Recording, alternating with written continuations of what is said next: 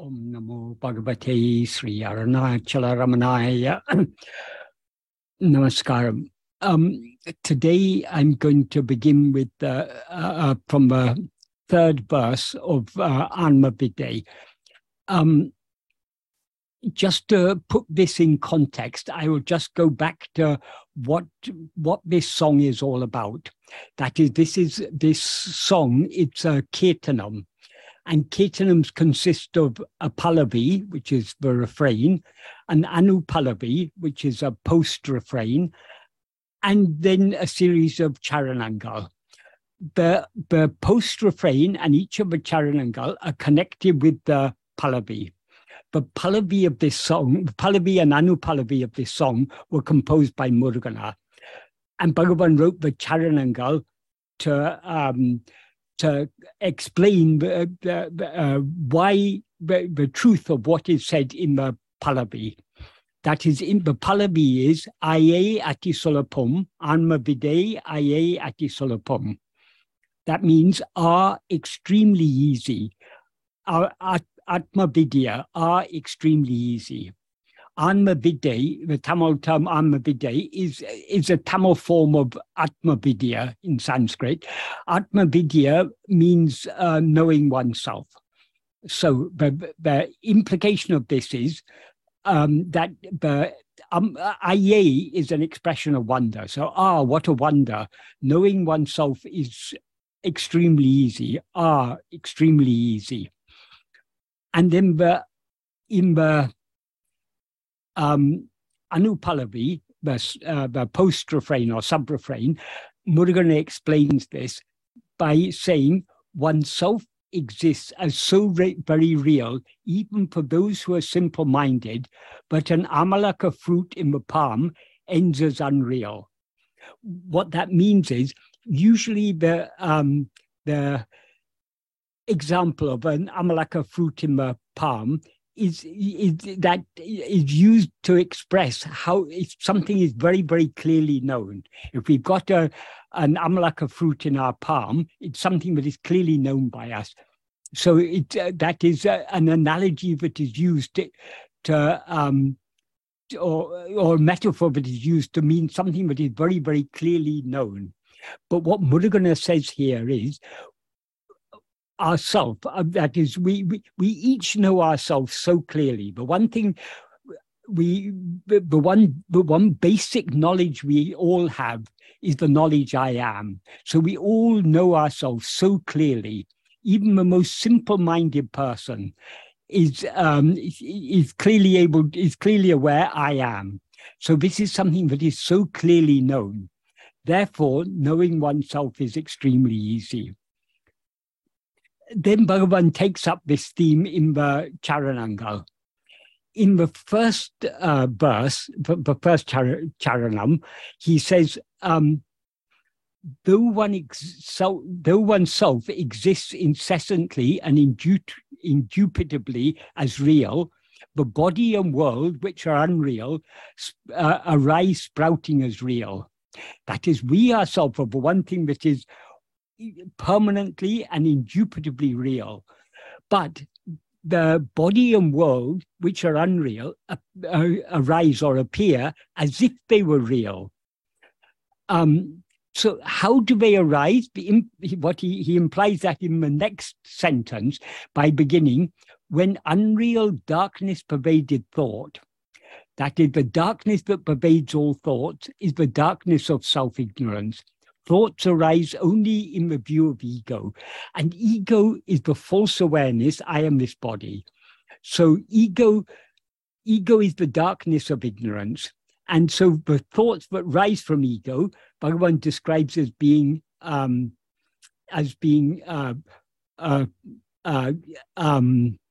poi me are, unreal darkness pervaded thought.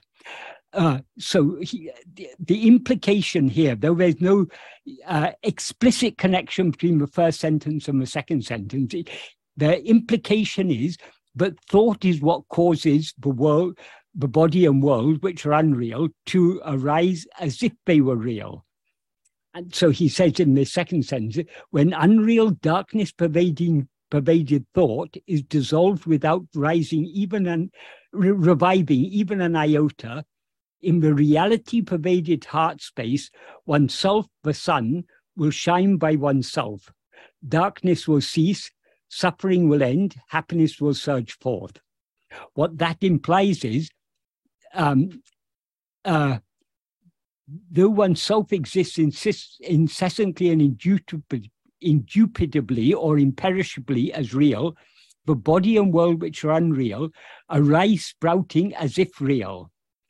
When thought, which is pervaded by or full of unreal darkness, the darkness of self-ignorance, namely ego, which is the cause for the appearance of the body and world, is dissolved without reviving even an iota.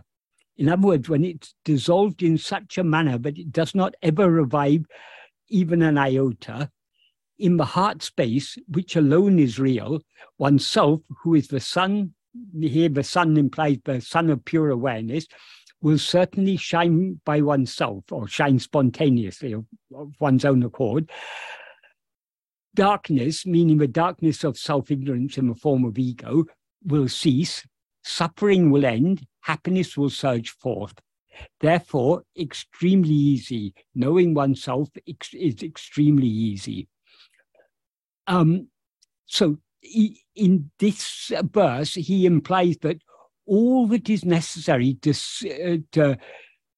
see ourselves as we actually are, and then thereby put an end to the unreal appearance of the body and world, is for thought to cease. But how are we to put an end to thought? How is thought to cease? It seems very difficult, putting an end to all thought, but the means by which we can put an end to all thought is explained by Bhagavan in the next verse. In the second verse, what he says is, since the thought, this body composed of flesh itself is I, alone is the one thread on which the various thoughts are strung. That is, as Bhagavan explained, all other thoughts appear only in the view of the first thought I. If the first thought I means ego. So it's only in the view of ourself as ego, but other thoughts appear. So other thoughts depend for their seeming existence upon the seeming existence of ourself as ego. And he often described ego as the thought, I am this body, because as ego, we are always aware of ourselves as I am this body. That is, what we actually are is the pure awareness I am. But ego is that same pure awareness I am, but mixed and conflated with adjuncts. So it appears to be an adjunct mixed awareness, an adjunct conflated awareness. So when he said, what he describes here as the thought, the body composed of flesh itself is I, that is ego. Ego is the first thought I, the thought that is aware of itself as I am this body. And all other thoughts are jada.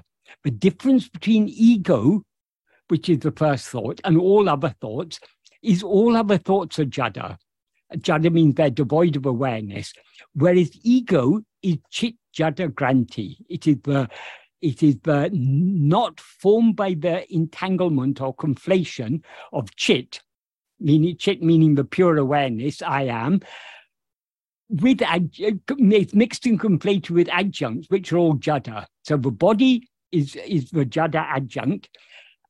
So though ego is a thought, it's a thought unlike all other thoughts because it's the only thought that is endowed with awareness.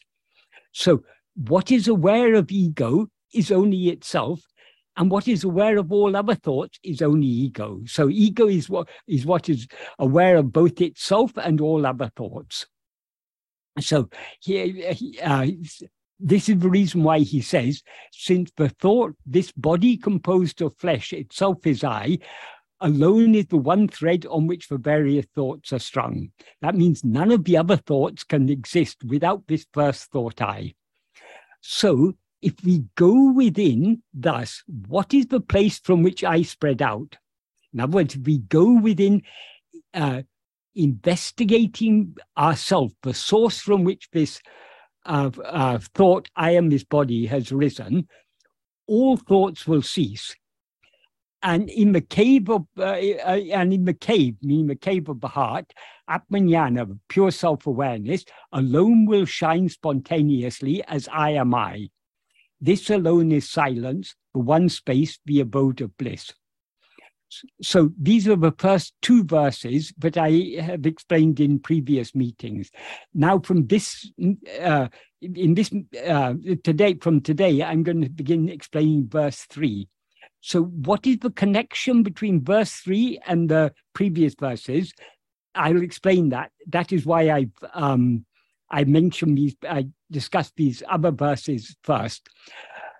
So what he says in verse 3 is, Hanne aridal indri, pinne edu arihil en. That literally means, without knowing oneself, if one knows whatever else, what? What here, en, implies so what? So, without knowing oneself, if one knows whatever else, so what? The implication is that is, if we do not know what we ourselves actually are, whatever we know about anything else cannot be reliable knowledge. When we don't even know the truth of the knower, how can we know the truth of whatever is known? So all knowledge of anything other than ourselves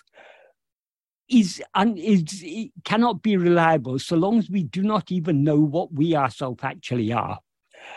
So the implication of this is, when he says, "en what, so what," the implication is, how can such knowledge of anything other than ourselves, be reliable? So how can it have any real value? That is, if we don't even know if we don't know the knower, how can we know the truth of whatever is known?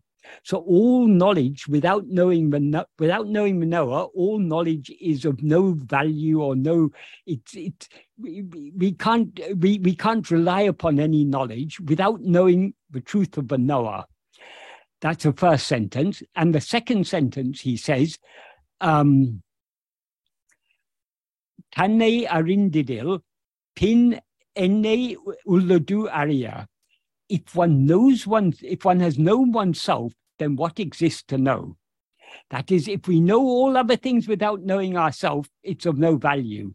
But if we know ourselves, then what else exists to know? The implication is, once we know ourselves, there's nothing other than ourselves for us to know. So why? Because all other things appear only in the view of ourself as ego.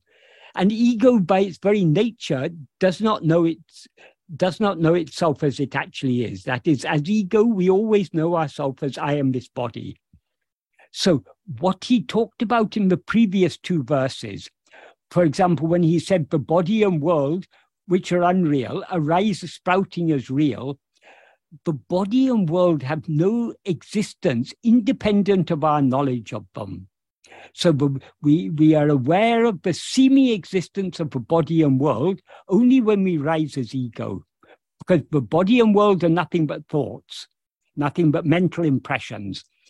When Bhagavan talks about thought, he uses the term thought in a very broad sense. So any mental impression, any mental phenomenon is a thought. And as he explains for example, in the fourth paragraph of Nana, the world is nothing but thoughts. If we exclude all thoughts, there's no such thing as world, because the world doesn't, as he says, for example, in verse 6 of Uludunapadu, the world consists of the 5 kinds of sense impression, nothing else. So the 5 kinds of sense impression means sights, sounds, tastes, smells, and tactile sensations. If you remove all of these, there's no such thing as world. So the world is nothing but these 5 kinds of sense impressions. And who knows those sense impressions? It's only ourselves as mind or ego. So ultimately, all perceptions are just mental impressions. So all the sights, the sounds, and the tastes and smells and tactile sensations that make up this world are nothing but mental impressions. Therefore, they are nothing but thoughts. So knowing all those other thoughts without knowing the reality of oneself, it's of no use. When we know the reality of ourself, ego is thereby destroyed. And since ego is the one thread on which all other thoughts are strung, when ego is destroyed, everything else is destroyed. So there's nothing else to know when we know ourselves. And since he said in this sense, if one has known oneself, what exists to know, then he goes on to say, Binna Galil, Abinna Bilaku Enum at Tanne Tanil Unara. When one knows that self in one, when one knows in oneself that self, which is the light, the abinna vilaku, the light devoid of binnam, devoid of separation, in all the seemingly separate jivas, weas. Wea means lives or living sentient beings or jivas. When he says at tane, that self, that's the self he's referring to in the previous. That obviously refers to ourself, but he refers to it as that self because in the previous sentence he said, if one knows oneself, then what else is there to know? And in this sentence he says, when one knows that self, that self, which is the light devoid of separation in all separate beings, minnum tannul āṇma prakāsamai. Āṇma prakāsam means the light of oneself, the shining of oneself. Minnum means it flashes like lightning within oneself. In other words, when we know ourselves, the clarity of self-awareness shines forth. And he then goes on to say, Aral vilasame, aha vinasame, imba bikasame. That means the shining forth of grace, Aral vilasame, aha vinasame, the annihilation of ego, imba bikasame, the blossoming of happiness. So the meaning of the whole verse is, if we just take the bare meaning, without knowing oneself, if one knows whatever else, what? If one has known oneself, then what else exists to know? When one knows in oneself that self, which is the light without separation in separate sentient beings, within oneself, the shining of oneself alone will flash forth. The shining forth of grace, the annihilation of ego, the blossoming of happiness. Therefore, extremely easy. Knowing oneself is extremely easy. If we a slight paraphrase of this to bring out the meaning more clearly, we can paraphrase this as follows. Without knowing oneself, if one knows whatever else, so what? In other words, there's no use in knowing anything else if we don't know ourselves. That is, how can such knowledge be reliable? And therefore, how can it have any real value? On the other hand, if one has known oneself, then what else exists to know? Nothing else. Once we know ourselves, there's nothing other than ourselves for us to know. And then he goes on, when one knows in oneself that self, implying one's real nature, what ourself as we actually are, which is the light that shines abinna. Abinna means without separation, division, difference, or distinction, in separate sentient beings or souls, within oneself, atma prakasa, the shining or clarity or light of oneself, alone will flash forth like lightning. This is Aral Vilasa, the shining forth or amorous play or beauty of grace. Ahavinasa, the complete annihilation of ego. Imba Vikasa, the blossoming of happiness. Therefore, extremely easy. Knowing oneself, extremely easy.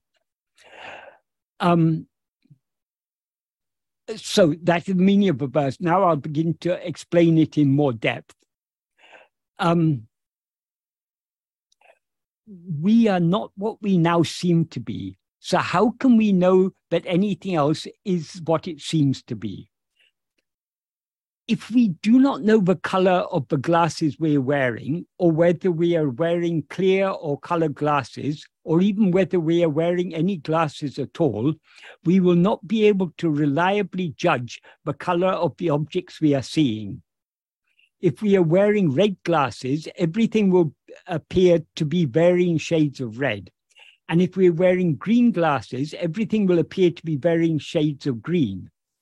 Even if we are not wearing any glasses, but are suffering from jaundice, whether with or without our knowledge, everything will appear to be varying shades of yellow.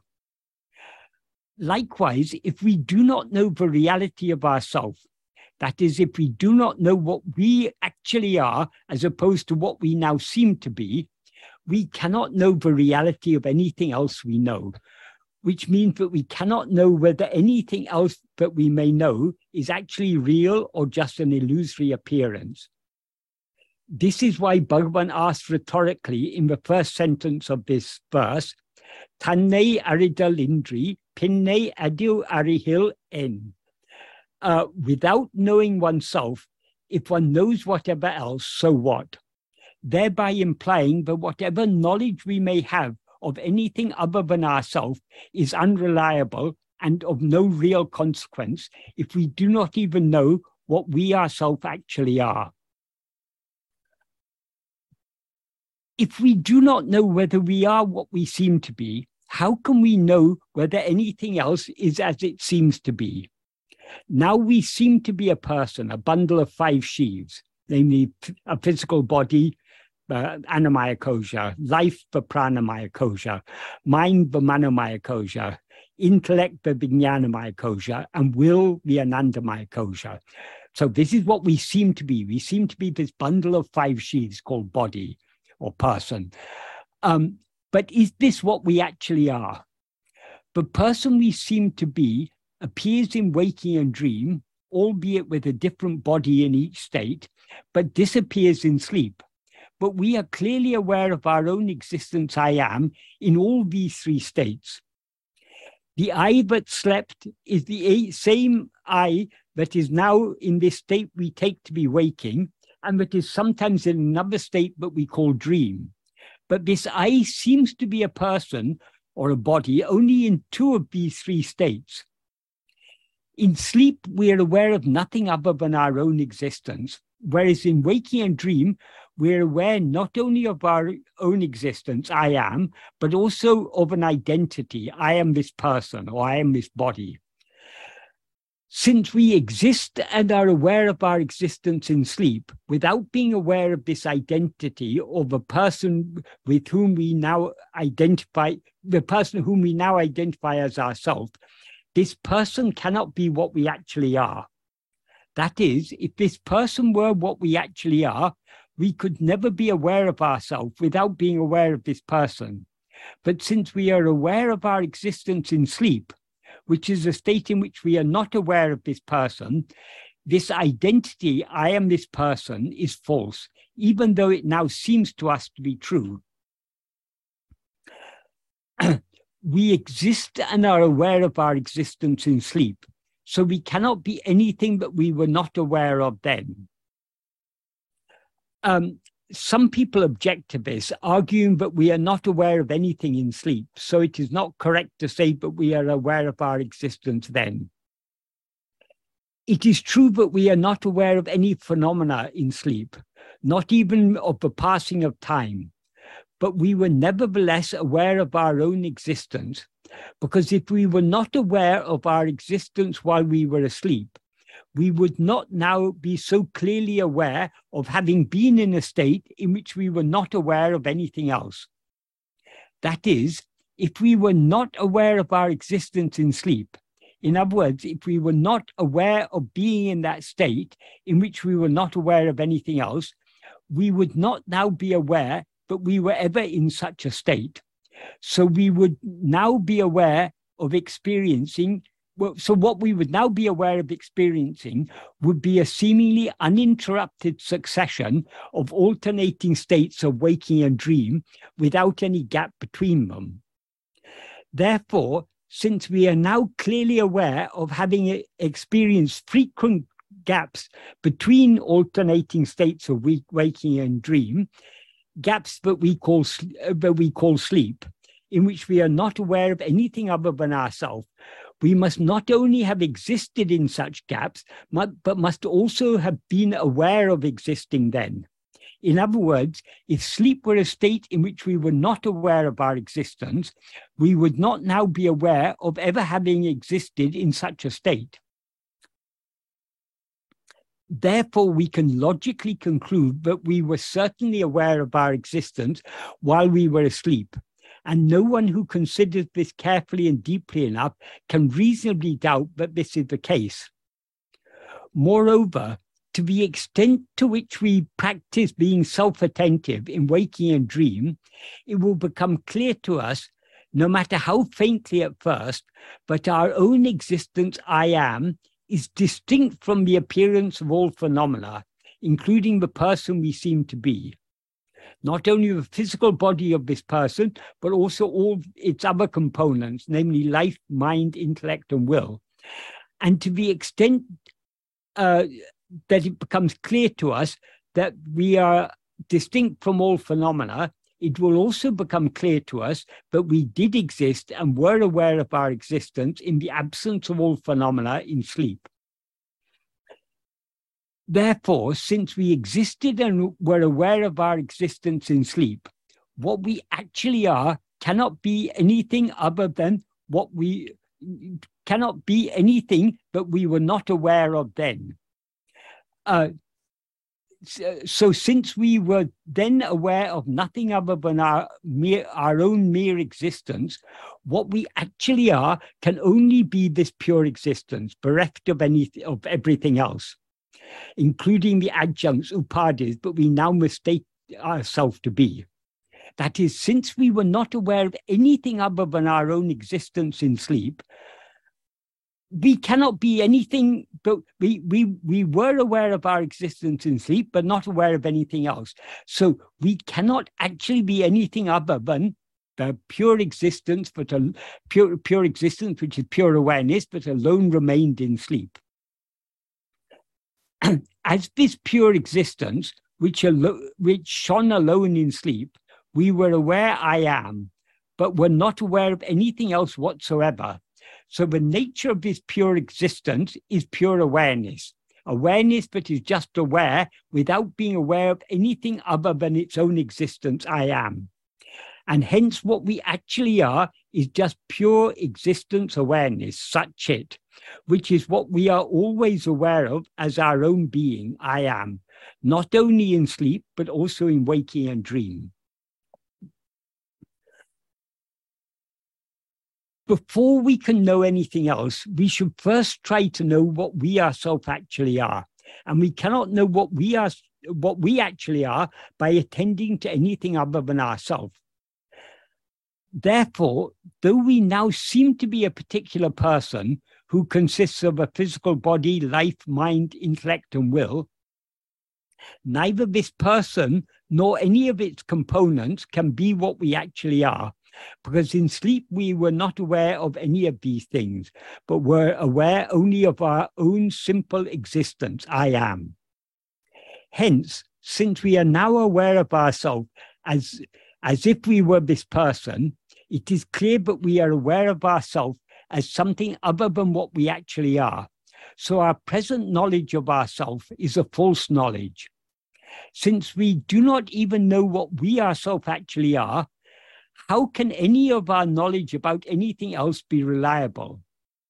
That is, whatever knowledge we may have about anything other than ourselves is obtained by us through the filter of our erroneous knowledge of ourselves. So when we do not know what we actually are, we cannot claim to have true or reliable knowledge about anything else whatsoever. That is, going back to the analogies I gave earlier on, if we don't know the color of the glasses we're wearing, whatever judgment we make about the objects we see, the color of the objects we see, is an unreliable judgment. Because we may say, oh, everything looks green. But it looks green. Why? Because we're wearing green glasses. If we're not aware of the fact that we're wearing green glasses, our judgment about the color of objects will be an incorrect and unreliable judgment. So when we do not know what we ourselves actually are, anything we know, we are knowing through the filter of this false awareness of ourselves, this erroneous awareness of ourselves as I am this body. So what we actually are is not what we seem to be. So what other things actually are, how can we assume that other things are as they appear to be? Since we are not what we actually are, other things are not what they seem to be. Sorry, since we are not what we seem to be, what we actually are is not what we seem to be, what other things actually are is not what they seem to be. In other words, when our knowledge about ourselves is so confused and erroneous, our knowledge about everything else must be equally or even more confused and erroneous, as Bhagavan implies in the first sentence of this verse by asking rhetorically, Tanne aridal indri, pinne edu arihil en. Without knowing oneself, if one knows whatever else, what reliability, consequence, or value does such knowledge have? Therefore, before trying to know anything else, we should first try to know what we ourselves actually are. And we cannot know what we actually are by attending to anything other than ourselves. So we should stop directing our attention outwards, away from ourselves towards anything else, and should instead direct it inwards, back towards ourselves alone. No matter how many spiritual, philosophical, or scientific texts we may study, or how many times we may listen to the words of a Sadguru or others, we cannot know what we actually are except by turning our attention back within to face ourselves alone. The words of our Sadguru, Bhagavan Ramana, are useful precisely because they're constantly directing us, reminding us, and encouraging us to turn our attention back within to investigate what we actually are. And other texts are useful only if and to the extent that they do likewise. As Bhagavan often emphasized, we cannot get the knowledge we are seeking. We cannot get knowledge of ourselves from books. The books are useful only if they point our attention back at ourselves, because it's only by looking within that we can know ourselves as we actually are. This is what Bhagavan emphasized in the 16th paragraph of Nana. We cannot we cannot know ourselves in books. The books exist outside the 5 sheaths. We exist within the 5 sheaths. So we need to turn our attention within to investigate what we actually are. One of the many ways in which Bhagavan has impressed upon us the need for us to know ourselves as we actually are, before we can know anything else, is by pointing out that whatever is perceived derives its nature from what perceives it. So the nature of the perceived will always be, in certain fundamental respects, the same as the nature of the perceiver. This is the metaphysical and epistemological principle that he teaches us in verse 4 of Ulugunapadu. What he says in verse 4 of Ulugunapadu is, Uruvam Tanayin Uluhu Paramatran. If oneself is a form, the world and God will be likewise. Uruvam Tan Andrel, Uvatrin Uruvate, Kan Urudal Yavan, Evan. If oneself is not a form, who can see their forms? How?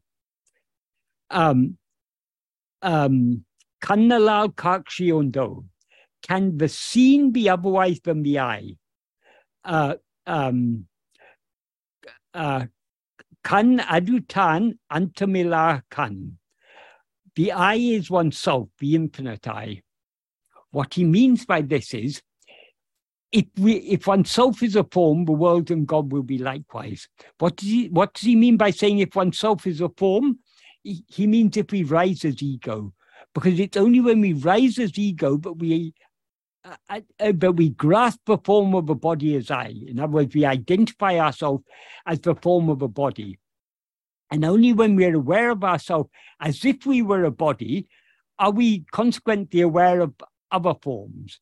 So the world and God appear to be forms so long as we mistake ourselves to be a form.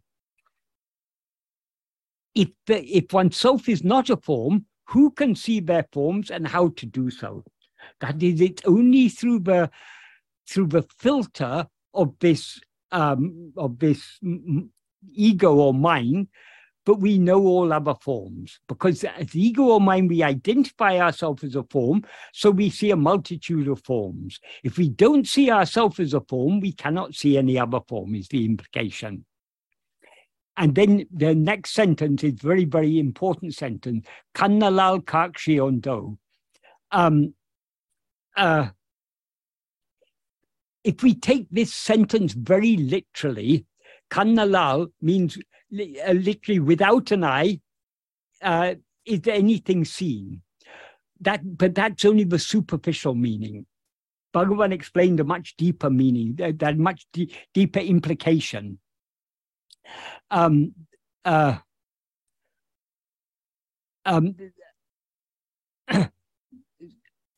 is, can what is seen be otherwise or of a different nature than the eye?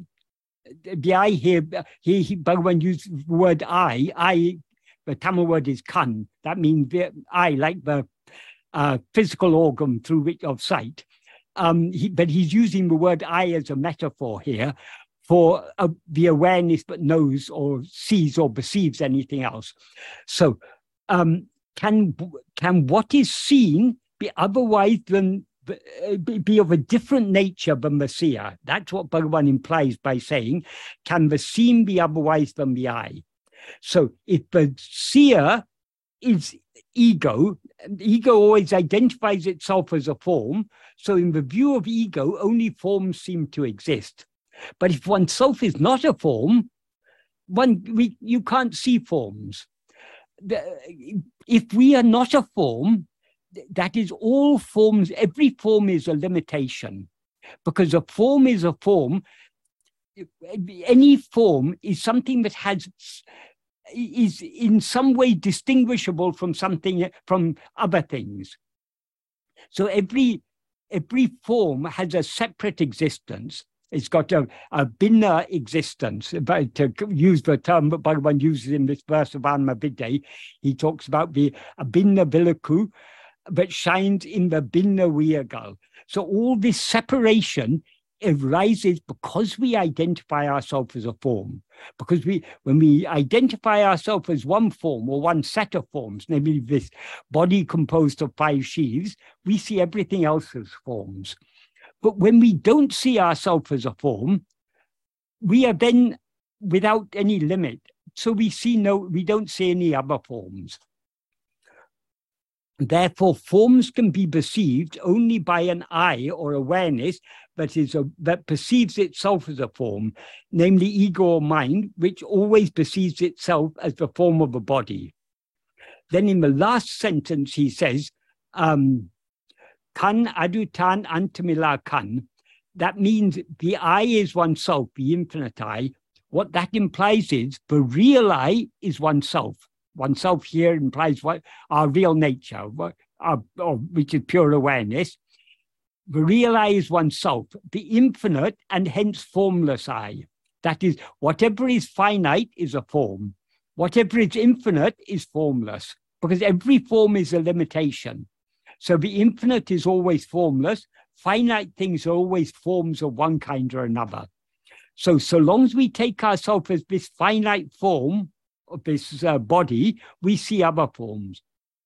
when we see ourselves as we actually are, which is the formless awareness, the infinite awareness, what Bhagavan refers to here as Āṉ𝘮𝘮 𝘮𝘪, when we see ourselves as infinite and therefore formless, we will see everything else as infinite and formless. In other words, we'll see only ourselves and nothing else. Because there cannot be anything other than the infinite. If there was something other than the infinite wouldn't be infinite because it would be thereby limited. So in the view of the infinite I, there is nothing other than itself. So there are no forms, no limitations of any kind whatsoever. So in this verse, he uses the term kan, or I, as a metaphor for awareness in the sense of what is aware. And that awareness is ourself.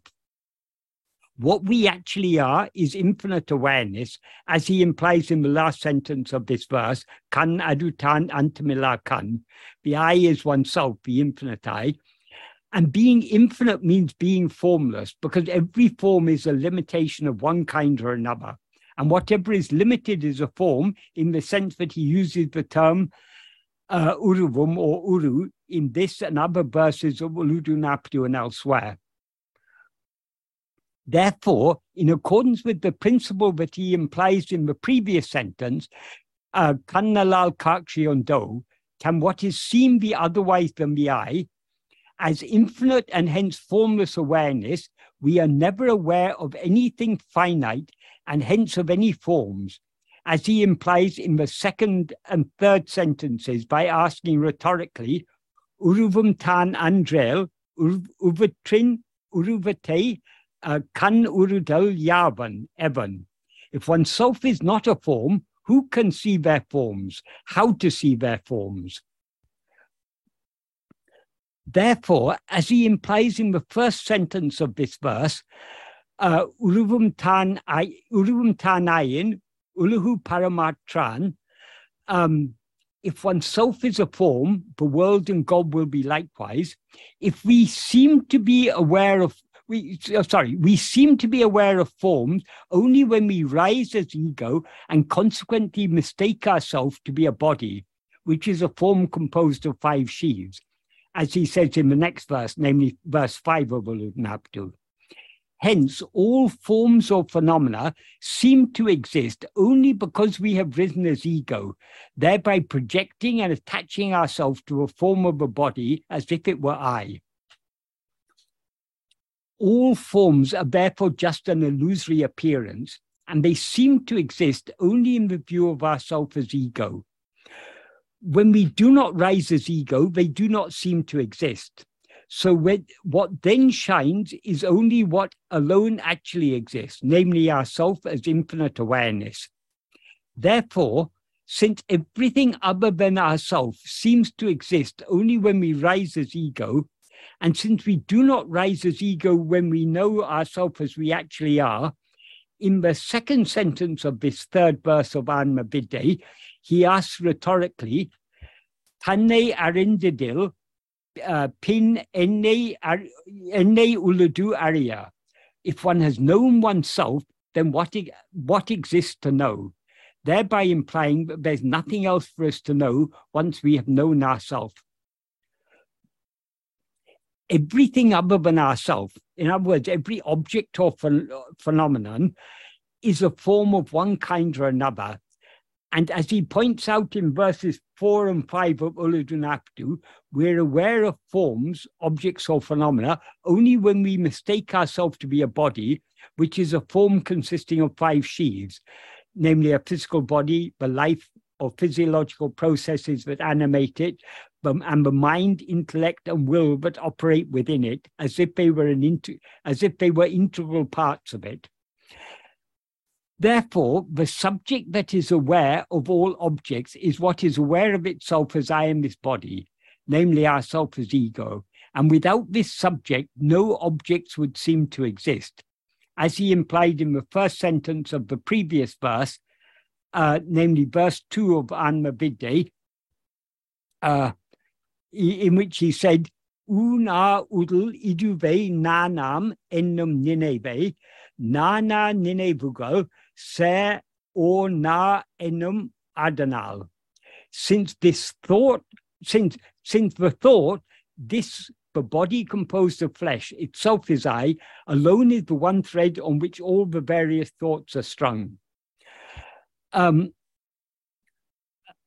Since the appearance or semi-existence of objects depends on our present false awareness of ourself as I am this body, their appearance is just a mental construct. So according to Bhagavan, all objects, forms or phenomena are just thoughts, meaning that they are all just mental impressions or mental phenomena. Since they seem to exist only in the view of ourself as ego, ego is the one thread on which their semi-existence is strung, like the thread that binds flowers together to form a garland, or the string that links gems together to form a necklace.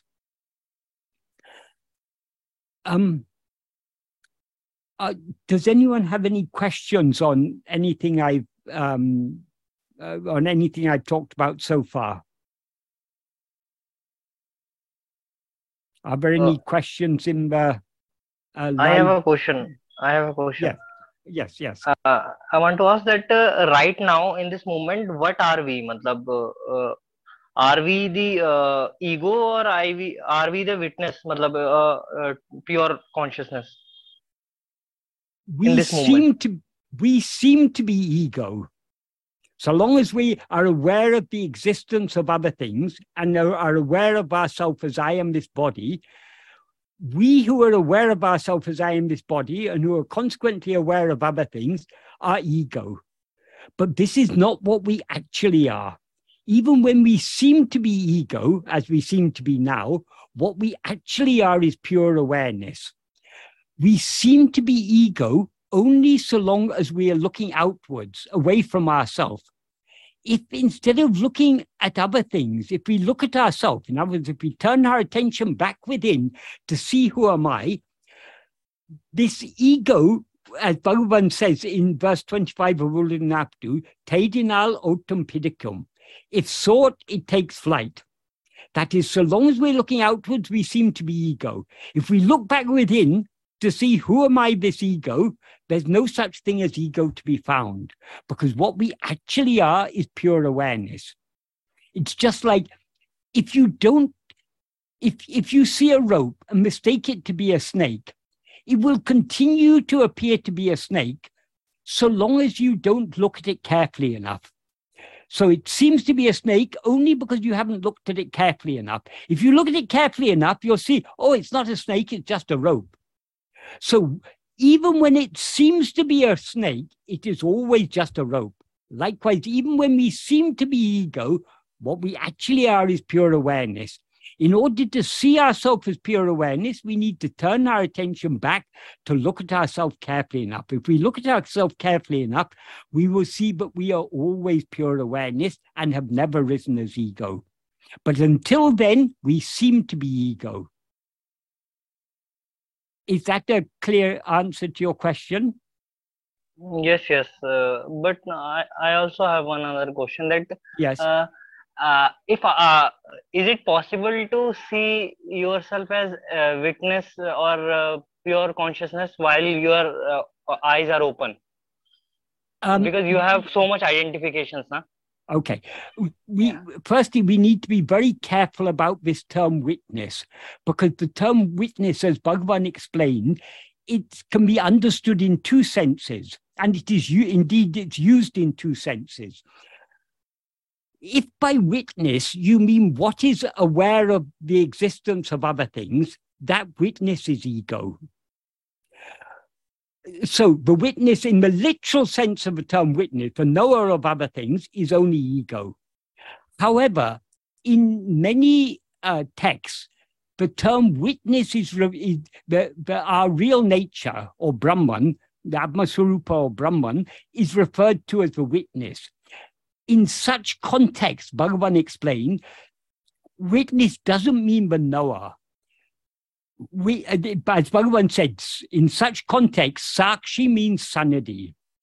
That is, it's in the mere presence of ourself as we actually are, as Brahman, but all this appears, but not in the view of ourself. All this appears only in the view of ourself as ego. In the view of ourself as we actually are, none of these things seem to exist, but they seem to exist in the view of ego only because of the presence of ourself. So when the term witness is used, we need to clearly distinguish these two senses in which the term witness is used. Whenever Brahman or our real nature, Atma-swarupa, is referred to as witness, it does not mean the knower. It means simply that pure awareness in the presence of which everything appears. But in the view of in the view of pure awareness, there is nothing other than ourself.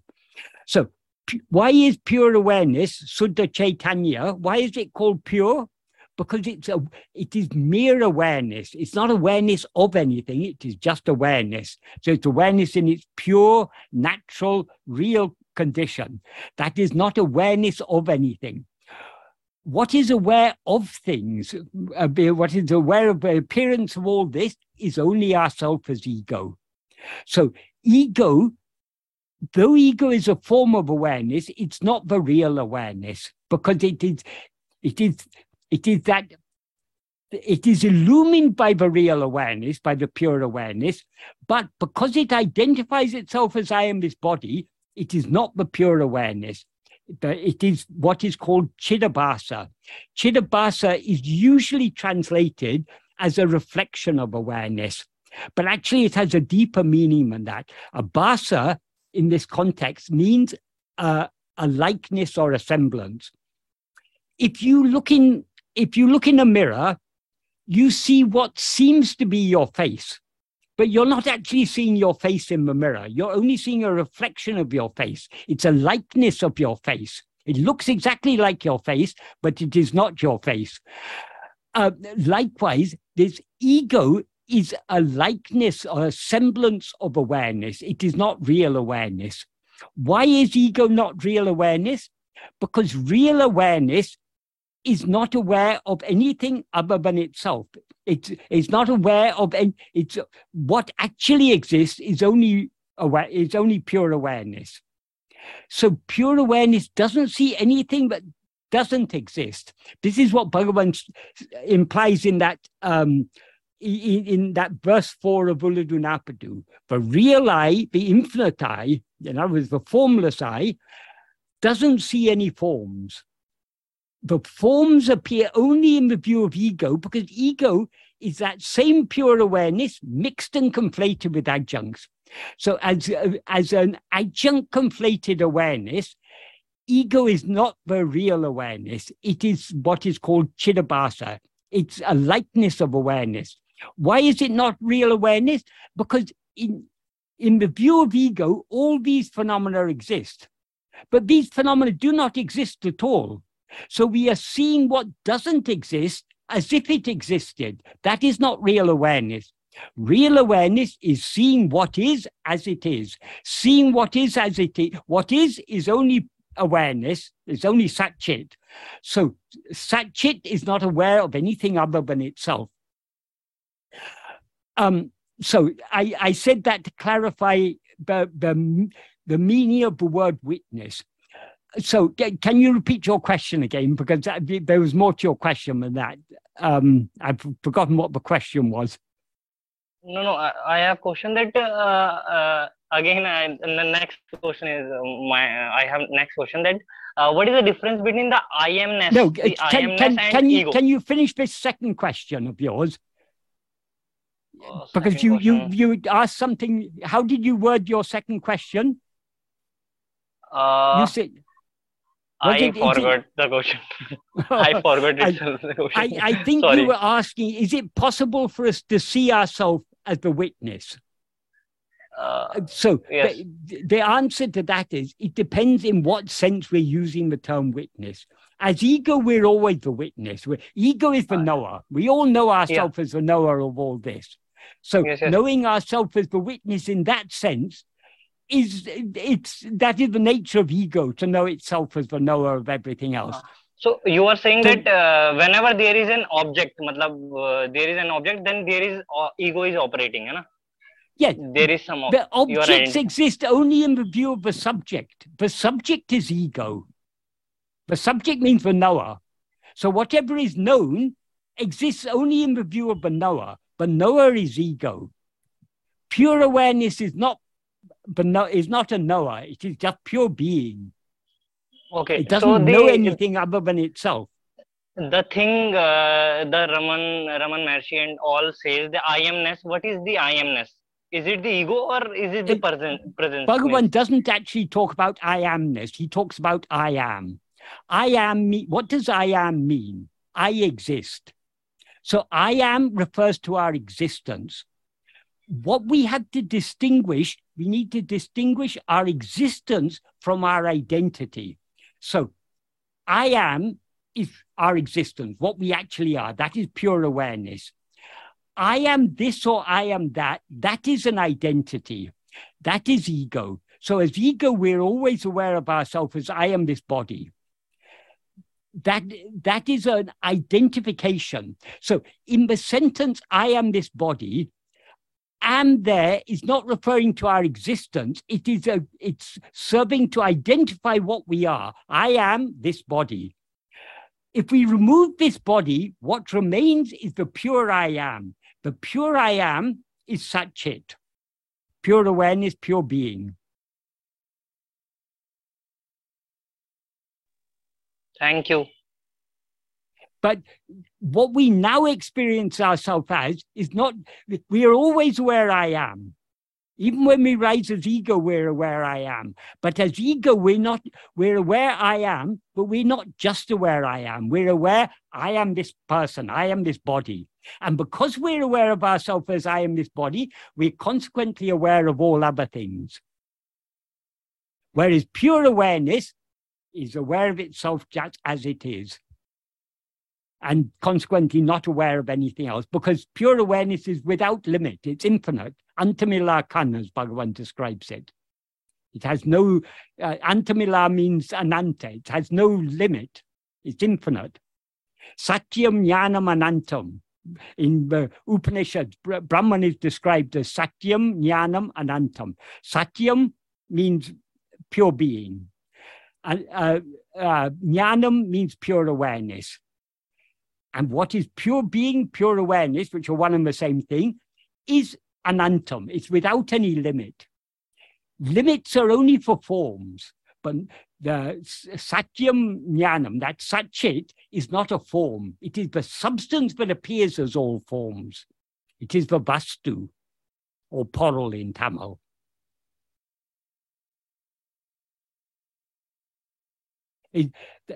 That is satchit. To use one of the classic analogies, Satchit is like the gold. All forms are like the ornaments. The ornaments, as Bhagavan says, are not real.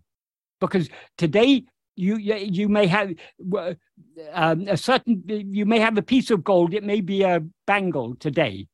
Tomorrow you can take it to a goldsmith and ask him to make it into a necklace. So the forms change, so they're not real, but the gold remains the same.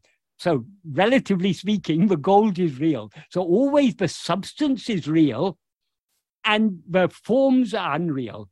Of course, gold is not the ultimate substance. It's only relatively speaking, we call it the substance. The ultimate substance of all things, the vastu, is the satya vastu. The sat vastu is only satchit. That is what is actually exists. That is what we actually are. So ego is what we seem to be. Satchit is what we actually are. But in order to see ourselves as satchit, we need to turn our attention back within. That is the most important thing. That is what Bhagavan's teachings are all about, is about practice, about actually all Advaita philosophy is of no use whatsoever if we don't put it into practice. This is not just a nice philosophy. This is a very Advaita. If we understand it correctly, if we understand it as Bhagavan has taught it, it is an extremely practical philosophy. So Advaita means not two, one without a second. So what is the Advaita Abhyasa? What is the correct practice of Advaita? It can only be attending to ourself. Attending to anything other than ourself, then you've got two things. So if you want to be in the state of one only without a second, ekkameva advaitiyam, which is the very definition of Advaita, we have to attend only to ourself. Attending to anything other than ourself, you're introducing there's false duality of subject and object, a knower and something known. But in self-attentiveness, there's no such duality. There's only one. I myself am attending to I myself. So what Bhagavan has taught us is Advaita in its purest and most practical form, which is the very purpose of Advaita. Advaita without practice, without putting it into practice, it's of no use to us. It's just some nice ideas. We can go on talking all this philosophy for till for all eternity. Through yuga after yuga after yuga, we can go on talking philosophy until we actually put it into practice. So the whole aim of Advaita is to make us see what alone actually exists. What actually exists is ekkameva advaitiyam, one only without a second. And what is that one? It is sateva. The same verse in the Chandogya Upanishad that describes it as ekam eva advaitiyam, one only without a second. It makes it clear what is that one. It is sateva, it's existence alone. And what is that existence? Tattvamasi, you are that. So if we understand the Advaita philosophy correctly, it is, why are the Mahavakyas there? Why is it said you are that? In order to turn now we're looking for Brahman or God outside ourselves. But then the Upanishads come and tell us, no, you are that. So stop looking outside, look within, is the implication. But people fail to understand that implication. So they go on raising more and more and more questions, which are ultimately useless. It's just diverting us away from what is most important, which is the practice. So Bhagavan's teachings are all focused on the practice, putting this into practice, because then only is it useful to us. Because we cannot annihilate ego by any means other than Atmavichara. So if we want to, and only when ego is annihilated will we experience ourselves as one only without a second. So long as we rise as ego, there seems to be all this multiplicity. But according to Advaita, all this multiplicity is a mere appearance. And in whose view does this appear? In Bhagavan asked, yes, it's all an appearance. To whom does this appearance appear? To whom does all this, in whose view does all this seem to exist? Only in the view of ourself as ego. And ego is a false awareness of ourself. So to get rid of ego, we need to know ourselves as we actually are. When we know ourselves as we actually are, then what else is there to know? As Bhagavan asks in this third verse of Āṇ𝘮𝘢. Knowing everything else without knowing ourselves is useless. If we know ourselves, then there's nothing else for us to know. So Bhagavan's teachings are so practical. I see there are two more hands raised. Sorry, my eyesight is not very good. There are Surbhi, yes, sir, there are two devotees, Surbhi Kaushik and Paranika. I would request both of them to ask the questions one by one. Namaste, Michael. Namaste. What is the correct way to practice Bhagwan's teaching in one's daily life? Like if I want to practice his teachings, how do I start? Something as basic as that. Okay. And I don't understand by what is the meaning of turning within and what is self-attentiveness. So what do I give attention to when I'm turning within? Okay.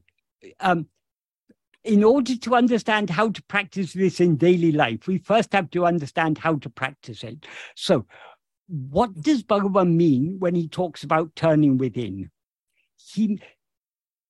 That is within and without, inside and outside. These are relative terms.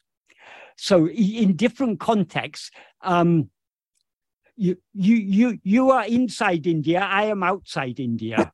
So it's relative to something, but we talk about inside and outside.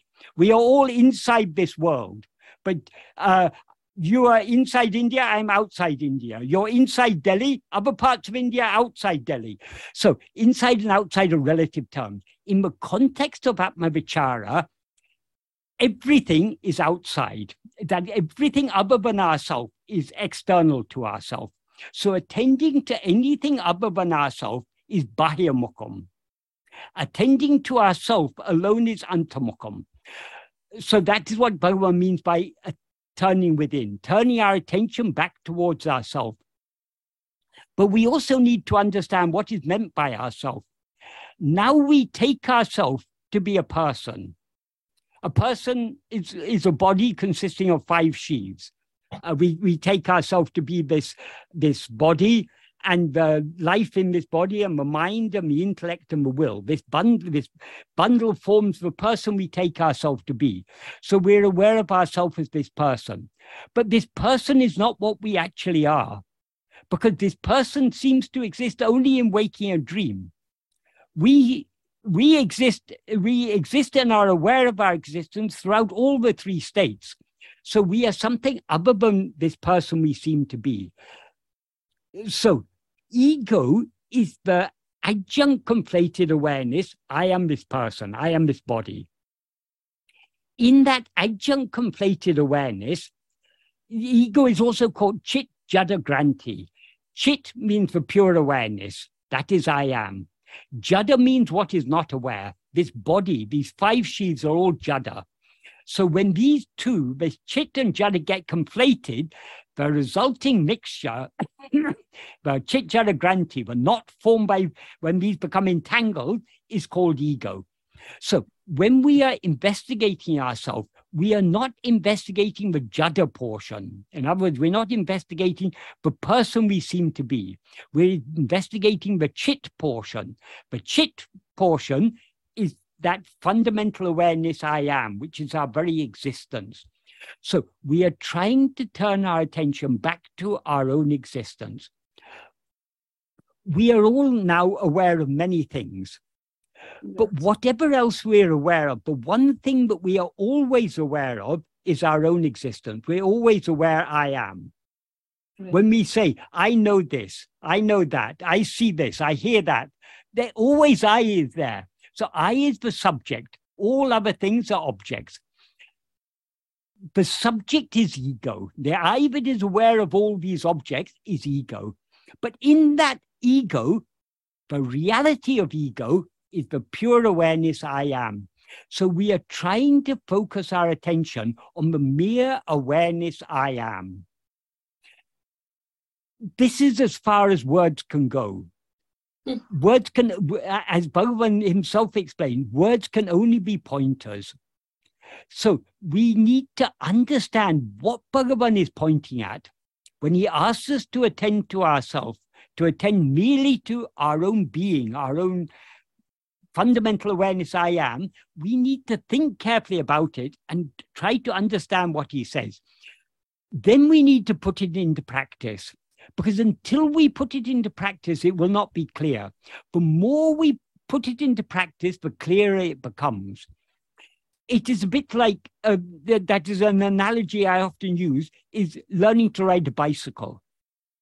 Supposing you don't know how to ride a bicycle, you can read books about it, you can attend lectures about it, but you cannot learn to ride a bicycle except by actually getting on a bicycle and trying. When you get on a bicycle, what happens first time? Because you're not used to balancing on 2 wheels, you wobble and fall. So you have to go on trying. However many times you wobble and fall, you have to keep on trying. Slowly, you get the hang of it.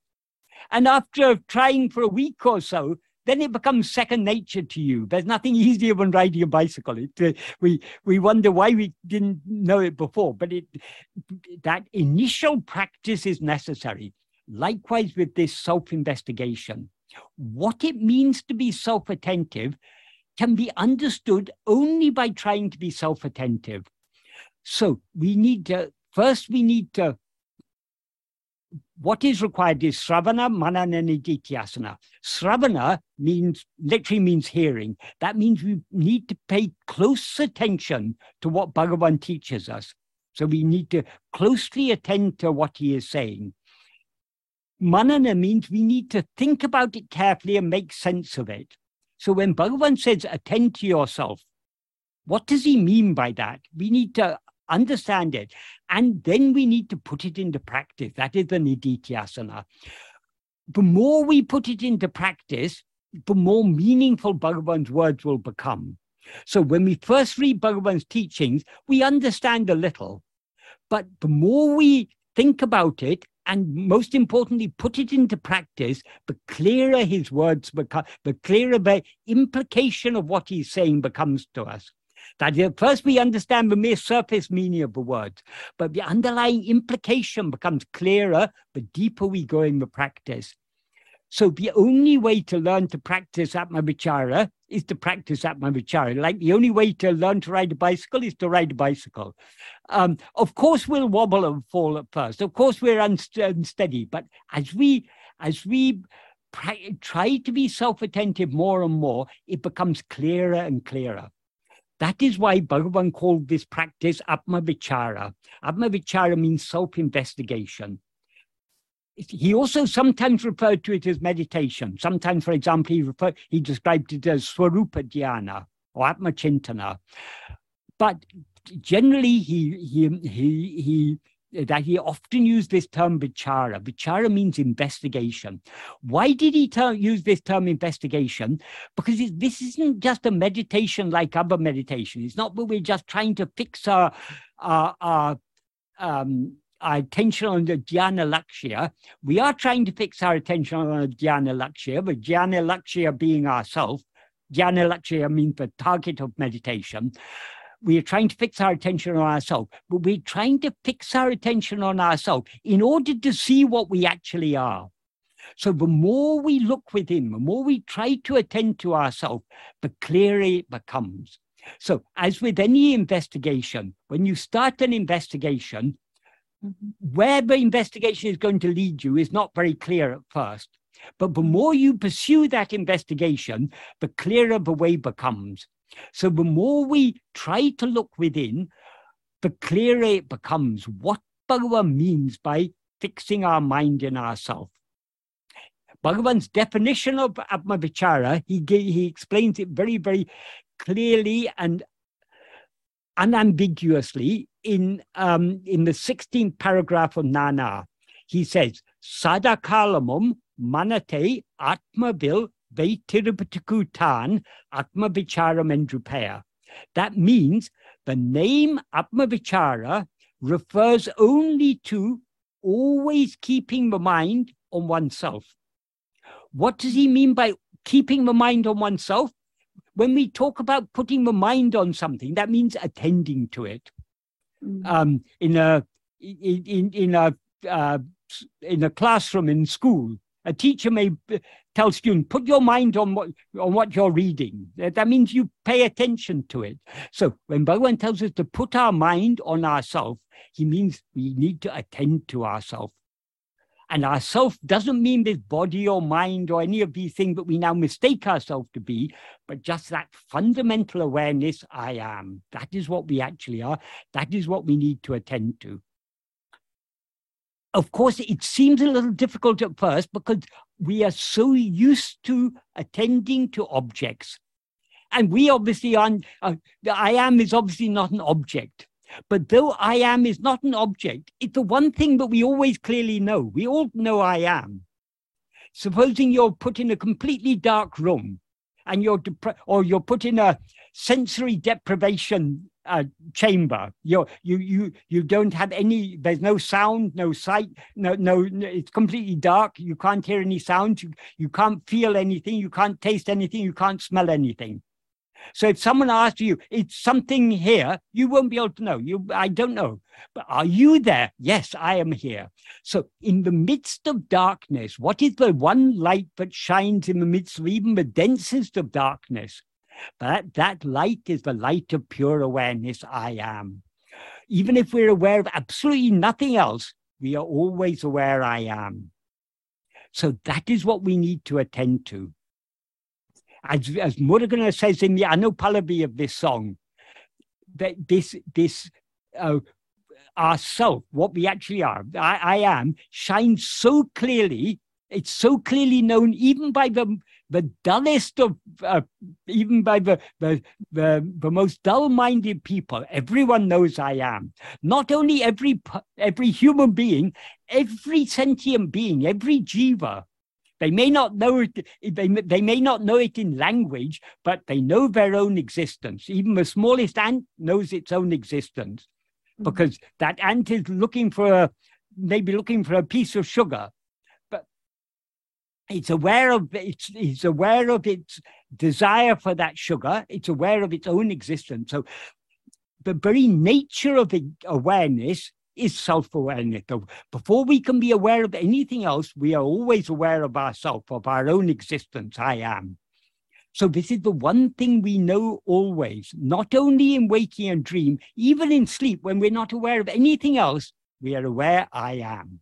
So since we're always aware I am, we can attend to it. But because it's not an object, it's not a form, it's not anything concrete, it's something very subtle. So we need to, only by practice can we familiarize ourselves with what it is to attend to ourselves.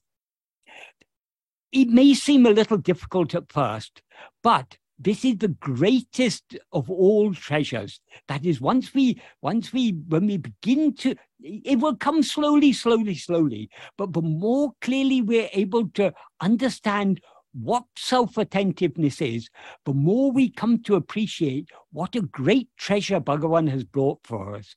Bhagavan has brought this great treasure. He's given us this treasure. We need to avail ourselves of it by trying more and more to turn our attention within. This is the greatest bhagyam in possible in our life, to have Bhagavan come into our life and to receive his teachings from him. This is the greatest of all bhagyas. So we are supremely blessed to have come to Bhagavan and to become acquainted with his teachings. So we shouldn't let this great opportunity pass by. We must make full advantage of it. That is, Bhagavan's grace is always helping us. Bhagavan's grace is doing everything that can be done to help us. But we need to cooperate with grace. Because as Bhagavan said, grace is not something that's up in heaven and was going to descend on us. Grace is ever shining in our heart as our own being. So we need to avail ourselves of that grace. We need to yield ourselves to that grace by following the path that Bhagavan has taught us, by trying our best to turn within.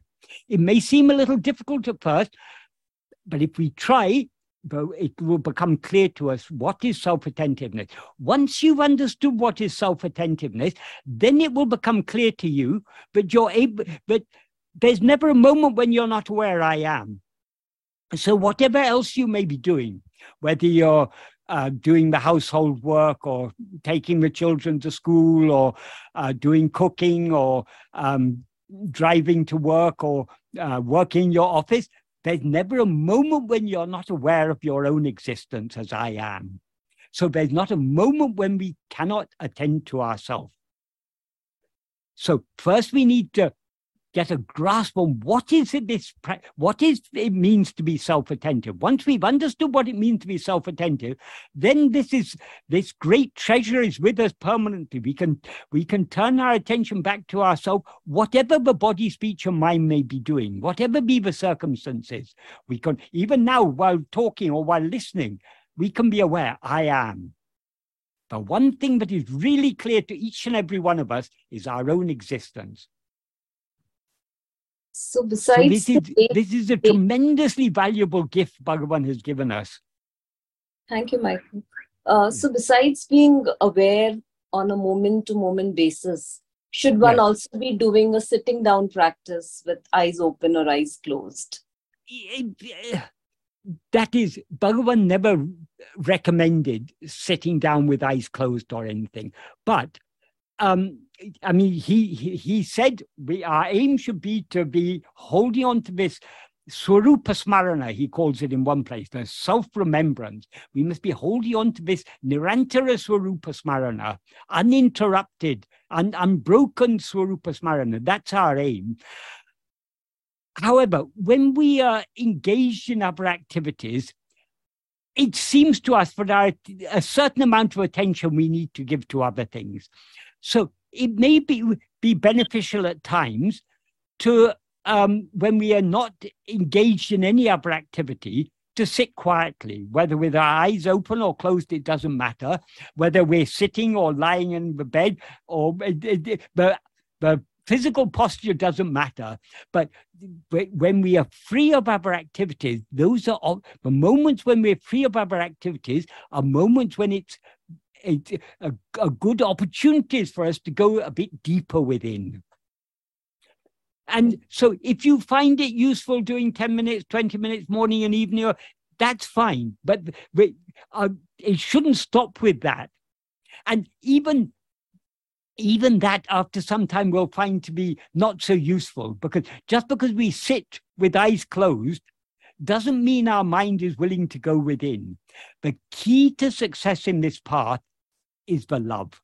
As Bhagavan said, bhakti is the mother of jnana. So that love means the love to turn within and hold on to Bhagavan's feet that are ever shining in our heart as eye.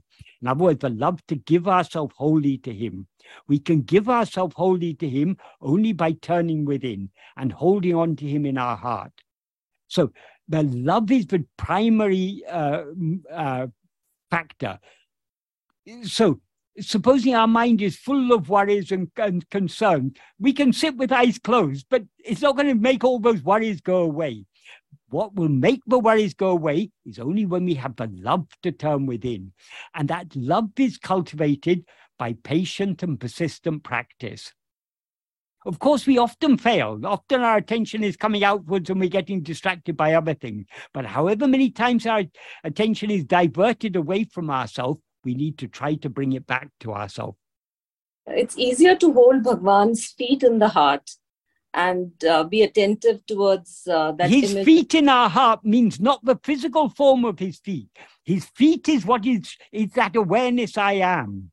Yes, I understand that, but it's easier to hold the image than to be it seems easier to hold the image because our mind is constantly going outwards, constantly dwelling on external images. The whole world is nothing but images. All thoughts, feelings, emotions, all are images. But we are trying to go beyond images. To Bhagavan Swarupa is not an image. Bhagavan Swarupa is Atma Swarupa. Bhagavan Swarupa is I am. That is beyond all images. Thank you. Bhagavan was not opposed to the worship of name and form, but we shouldn't stop with the worship of name and form. For example, if we look at a picture of Bhagavan, if we look in Bhagavan's eyes, what are Bhagavan's eyes pointing at? They're pointing our attention back at ourselves. So if we really meditate on the form of Bhagavan, his form will automatically turn our attention back within. We shouldn't then try to hold on to the external form. We should allow him to draw our attention within. As Bhagavan said, grace is always working. From within, it's always pulling us within. From outside, our external life is giving us so many blows. We all know that this life in this samsara is full of difficulties. So that is Bhagavan pushing us within from outside, but from within he's always drawing us. So we must be willing to yield ourselves to that inward pull of grace. Very beautifully explained, Matthew. Thank you so much. Because even the image we have, the mental image we have of Bhagavan's feet is still external to ourselves. Right. But what is internal is only that light of pure awareness I am. That is the true form of Bhagavan. That is the Ramana Swarupa. Ramana Swarupa is Atma Swarupa. Ramana Darshanam is Atma Darshanam. Swarupa Darshanam. And how does one confirm that one is paying attention to the self only and it's not an illusion that one is focusing on? Just keep on trying. Don't worry about that. So long as you're trying to attend to yourself, Bhagavan is there in your heart guiding you. So trust in his guidance. Okay. So long as you're attending to any form, however subtle it may be, that's something other than yourself. Try to attend to, not to anything that is known, try to attend to the knower. It is subtle. The words can't adequately express it, but so long as we are sincere in trying, Bhagavan, even when we're not trying, he's helping us. So how much more he will be helping us when we are trying. So let's just trust in his guidance. His silent teaching is always going on in our heart. Bhagavan said the real teaching, the teaching in words is necessary to turn our attention within. But when we turn our attention within, we're attending to his real teachings, which is that the silence of pure being that is ever shining in our heart as I am. But Bhagavan has also talked about the heart, which is 2 centimeters away from the midline to the right. Bhagavan made it very, very clear that the heart means ourself as we actually are. He talked about that 0.2 digits to the center of the chest only for those whose minds are still so attached to thinking in terms of the body. Relative to this body, where we all, Bhagavan said, if you ask a group of school children who can do this sum, one little boy or girl is not going to point at their head and say, I can do it. But they say, I can do it, sir, I can do it, miss. Or if you ask, who will run and fetch the newspaper? They don't point at their feet and say, I will run and fetch the newspaper. They say, I will run and fetch it. So we all naturally point there. And we can see, if supposing you're walking down the street and suddenly a car horn behind you suddenly honks the horn, you get a bit of a shock. If you pay attention, you'll feel it there. So that is but all that is relative only to this body. We are not this body. Bhagavan says in Ekamma Panchakam, those who think that self is within the body are like those who think that the screen is within the picture. The cinema picture is appearing on a screen. But if you think the screen is within the picture, that is just like thinking all of this, the whole universe appears within ourselves. But if we think we are limited within this body, it is so foolish, is it? So it was only for those with outward going mind who couldn't understand the deep, subtle teachings of Bhagavan, who kept on asking, where is the place of heart in the body? Bhagavan said it's 2 digits right to the center of the chest. But he also said, that is not the real heart. The real heart is only I am. Bhagavan is also talking about the current, that the current becomes continuous and spontaneous. That is the current of self-awareness. That current is always there. We need to hold on to that current. Current means that continuity. But one thing that is ever continuous is this awareness I am. That is what we need to hold on to. Okay.